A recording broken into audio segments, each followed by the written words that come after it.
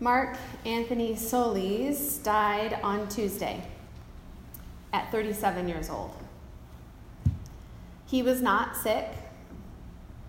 He wasn't in an accident of any kind.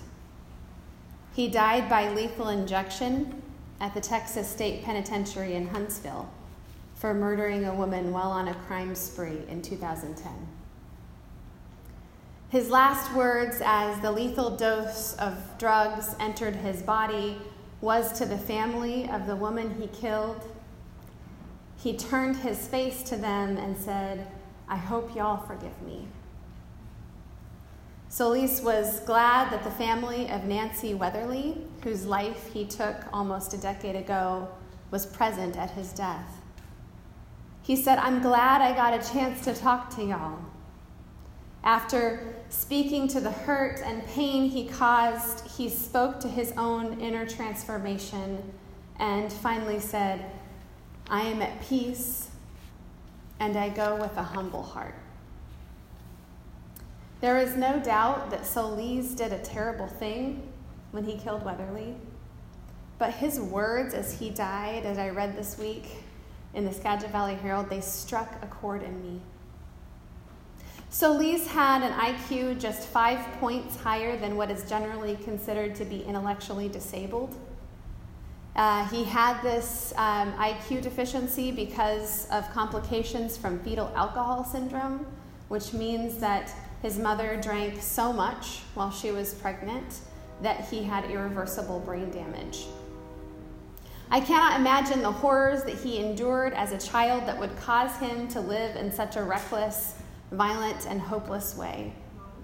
And somehow, after that terrible childhood and violent, terrible adulthood, he reached peace at the last. In our training for our One Parish, One Prisoner program, which is our opportunity to accompany an inmate as they are being released and give them community and a safe place to land when they're released so that they have a chance at not bouncing back into incarceration, we watched a video for our training. This video was created by Homeboy Industries, which is an incredible ministry out of California that does wonderful work in the rehabilitation and healing of folks who have been incarcerated. And in this video, they spoke of the deep trauma that many who turn to crime have experienced as children. Many of folk who are in prisons or have been in prison watched violence in their home from their earliest memories, witnessing and experiencing domestic violence, sexual assault, and substance abuse. One of the men in this video was speaking about hearing all of these stories at Homeboy Industries, and a light bulb went off for him. And he said, these people that have these horrifying childhoods, that go from horrifying childhoods to troubled young adulthood to incarceration, I realized that these folks don't need a second chance. They need a first chance. They've never had a chance in their life. I don't know the details of Solis' childhood, but if his mother was drunk most of his pregnancy and he felt hopeless enough to hurt someone to the point of death, I think the missing pieces are probably pretty ugly. I think that he probably got his first chance right as he died to reach out in love and healing to those he hurt. I hope y'all forgive me. Today we read of the people of Israel messing up big time in the wilderness by creating a golden calf to hope on instead of putting their trust in God. The folk who did this were people who had been, remember, recently liberated from generations of slavery.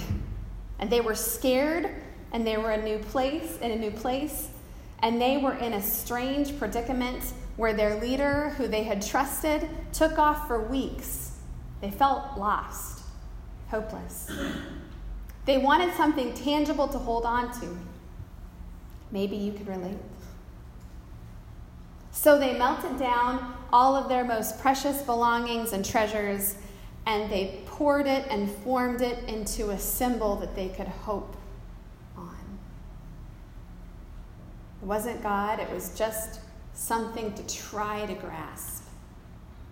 God, although frustrated with their lack of faith, ultimately showed them mercy because it is who God is and what God does. Today in our epistle, we have the testimony of Paul, of what he once was, which, by the way, is far worse than most people that populate our prisons today. Because Paul, formerly known as Saul, was a murderer of Christians. He was a prolific killer and stalker of that new faith community in the first century. He was zealous for the cause of keeping his faith undefiled from this newfangled heresy inspired by Jesus, and he killed to keep it pure. And in his letter, Paul reminds Timothy of this. I was a terrible human being. I did unspeakable things I never should have been forgiven for. But thank God for mercy. Today's gospel is a troubling series of stories about losing and finding. It was really troubling to those listening at the time because there were some things that didn't quite resonate. For one, generally speaking, in the first century, there was an acceptable percentage of loss of 15% for a shepherd. So a shepherd would never go find the one if the 99 needed to be kept safe. That would never happen. That would be considered reckless. And yet Jesus likens God to a reckless lunatic shepherd who would do anything to find one lost sheep. Because to God, there are no acceptable losses. Our God is a lunatic, reckless, amazing shepherd who will do anything to find and gather lost folk. Then in our gospel, we see a woman who lost a coin. That would have been weird for a couple reasons of people listening in the first century. For one, you don't just, like a woman wouldn't have lost a coin and then gone and told her neighbors that she was so irresponsible that she lost a coin. That would not have looked good to her. So she would not probably have gone and proclaimed that. But then in addition to that, she took this coin that she finally found, which was not a quarter or a silver dollar, but worth a whole day's wages. And then she turned it into a party for her neighbors. She spent essentially 2 coins on a party after losing the one. God is merciful and does not look at people as worthless or throwaway, but instead goes the distance that we might be found, and then upon finding us, throws an extravagant party that seems like it's worth more than we are to begin with, of grace and love and forgiveness. What is lost is now found. God gives us our first and forever chance with God's grace.